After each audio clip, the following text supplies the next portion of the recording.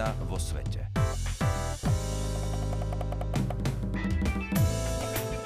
Vážení poslucháči, vítame vás pri relácii, ktorú pripravuje Ekumenická rada cirkví v spolupráci so Slovenským rozhlasom. Aj dnešný blog sme naplnili dôležitými informáciami zo sveta ekumény. Prajeme vám príjemný čas pri počúvaní.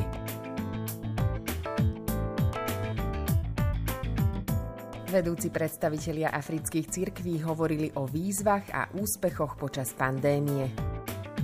Vo výročnej správe Konferencie európskych cirkví konštatujú posun novým smerom. Nový generálny tajomník Svetovej rady cirkví uistil o podpore židovských občanov. Evanjelická cirkev v Ríme slávi 100. výročie. Metodistickí členovia Svetovej rady cirkví sa modlia za jednotu vo vnútri cirkvi. Nemecká evanjelická luteránska cirkev na Ukrajine sa pripája k Svetovému luteránskemu zväzu ako individuálny člen. Svetová rada cirkví prijala dar od Svetovej menonickej konferencie. Svetová kresťanská federácia študentov si pripomenula svoju bohatú históriu. V rámci zasadnutia ústredného výboru Svetovej rady cirkví sa stretli vedúci predstavitelia cirkví z Afriky. Ďakujeme Bohu, že sme prišli až sem. Teraz môžeme pokračovať v normálnych aktivitách, povedal farár Emanuel Josiach. Cirkvi, ktoré vznikli v Afrike, sa totiž v roku 2019 rozdelili do dvoch táborov. Podľa Emanuela Josiaha je však cirkev dnes skrze Božiu milosť opäť zjednotená. Z pandémie sme sa spoločne dostali silnejší a naši členovia sú dnes aktívnejší ako predtým, povedal Josiach. Zástupcovia cirkvi Afriky sformulovali posolstvo, v ktorom deklarujú túžbu zapojiť sa do práce Svetovej rady cirkví a takisto príprav 11. valného zhromaždenia Svetovej rady. Aj keď sme menšinová cirkev, chceme byť aktívnymi členmi, vyjadrili v posolstve. Veríme, že medzi našimi členmi máme kompetentný a kvalifikovaný personál, ktorý môže prispieť k práci Svetovej rady cirkví.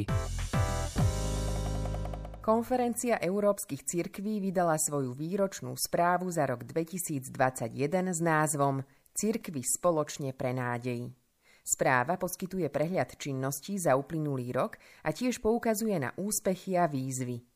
Opisuje prácu Konferencie európskych cirkví v kontexte pandémie COVID-19, pričom sa zaoberá oblastiami ako sú napríklad mier a zmierenie, ekleziológia a misia, politika a legislatíva Európskej únie, ľudské práva, starostlivosť o stvorenie a udržateľný rozvoj.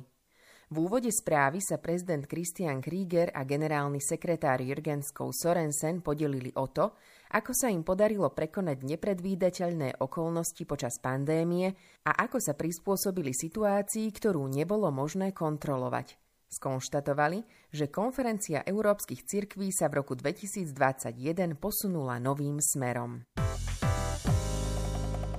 V polovici júna bol doktor Jerry Pillay zvolený za nového generálneho tajomníka Svetovej rady cirkví. Odvtedy vyjadrujú prevažne židovské médiá svoje pochybnosti v súvislosti s jeho postojom k Izraelu a židovským spoločenstvám. Doktor Pillay na to reagoval. Podporujem židovských občanov pri ochrane identity a praktizovaní ich náboženského presvedčenia a hodnot. Verím, že všetky náboženstvá musia byť rešpektované a že ľudia všetkých vierovyznaní a ľudia bez viery musia spolupracovať na vytvorení sveta spravodlivosti a mieru, vyhlásil Pillay. Naše perspektívy sú založené na kresťanskom svedectve. Sú to perspektívy, ktorých základom sú ľudské práva, spravodlivosť a mier. My sme organizácia, ktorá je zakotvená vo viere, nie v politike, doplnil. Okrem toho povedal, že súhlasí s doterajším smerovaním Svetovej rady cirkví vo Svätej Zemi. Ústredný výbor vo svojom verejnom vyhlásení vyjadril, že opäť zopakovali výzvu na ukončenie okupácie Svätej Zeme a zabezpečenie rovnakých práv pre všetkých. Evanjelický luteránsky cirkevný zbor v Ríme oslávil 100. výročie svojej existencie. Slávnostné služby Božie sa konali v kostole Christuskirche. Annette Kuršus, predsedníčka Rady evanjelickej cirkvi v Nemecku, vo svojej kázni povedala, že cirkev má byť domovom pre evanjelických kresťanov z celého sveta, priateľským miestom stretnutia pre veriacich všetkých vierovyznaní, miestom, kde vládne Kristova láska. V roku 1983 bol Christuskirche prvým evanjelickým kostolom na svete, ktorý od reformácie v 16. storočí navštívil pápež. Po Jánovi Pavlovi II. Kázali v evanjelickom kostole Kristuskirche aj jeho nástupcovia, Benedikt XVI a aj pápež František. Kristuskirche písal dejiny cirkvi, povedala Kuršus a dodala: bol a je miestom, kde protestanti a katolíci prekonávajú to, čo ich rozdeľuje, hľadajú to, čo ich spája a vzdávajú slávu Kristovi ako spoločnému pánovi. Evanjelická luteránska cirkev v Taliansku tvorí menšinu. Má len niekoľko tisíc členov a jej 15 cirkevných zborov je roztrúsených po celom Taliansku. Počas zasadnutia ústredného výboru Svetovej rady cirkví sa stretli metodistickí členovia riadiaceho výboru na krátke vzájomné zdieľanie sa. Biskup Ivan Abrahams zo Svetovej rady metodistických cirkví, ktorý zasadnutiu predsedal, povedal: pri počúvaní príbehov o víťazstvách a bolestiach našich spoločenstiev sa rýchlo ukázalo, prečo metodistická rodina nie je jednotná. Mala by však byť podopretá našim spoločným metodistickým veslejovským dedičstvom na našej spoločnej ceste ku kresťanskej dokonalosti, dodal biskup Abrahams. Každý zástupca informoval o súčasnom kontexte národnej cirkvi a o pokračujúcom boji proti pandémii COVID-19. Spoločenstvá sa teraz posúvajú k novému normálu a investujú do hybridných riešení, aby oslovili viac ľudí. V záverečnej pobožnosti odzneli slová: je veľa vecí, ktoré nás môžu rozdeliť, ale ty nás spájaš. Nikto z nás nie je sám v tvojej prítomnosti a v metodistickej rodine. Ďakujeme za bremeno a radosť, ktorú so sebou nesieme. Nemecká evanjelická luteránska cirkev na Ukrajine sa stala samostatnou členskou cirkvou Svetového luteránskeho zväzu. Rada zväzu ako riadiaci orgán v Ženeve prijala jej žiadosť o členstvo. Riadiaci orgán ju za člena prijal jednomyseľne. Celkový počet cirkví v Svetovom luteránskom zväze sa tak zvýšil na 149 v 99 krajinách. Až do podania žiadosti bola Nemecká evanjelická luteránska cirkev na Ukrajine členskou cirkvou Svetového luteránskeho zväzu prostredníctvom Federácie evanjelických luteránskych cirkví regionálneho orgánu združujúceho cirkví v Rusku, na Ukrajine, v Gruzínsku, Kazachstane a Strednej Ázii. Perspektíva individuálneho členstva je otvorená pre všetky cirkvy, ktoré boli doteraz členmi prostredníctvom regionálnej federácie. Nemecká evanjelická luteránska cirkev na Ukrajine má 1000 členov v 24 luteránskych zboroch a ďalších 160 v 4 reformovaných zboroch. Cirkev má 8 ordinovaných farárov a 1 diakona. Spolu slúžia s ďalšími 5 zamestnancami. Ústredný výbor Svetovej rady cirkví dostal od Svetovej menonickej konferencie dar v podobe mierovej prikryvky.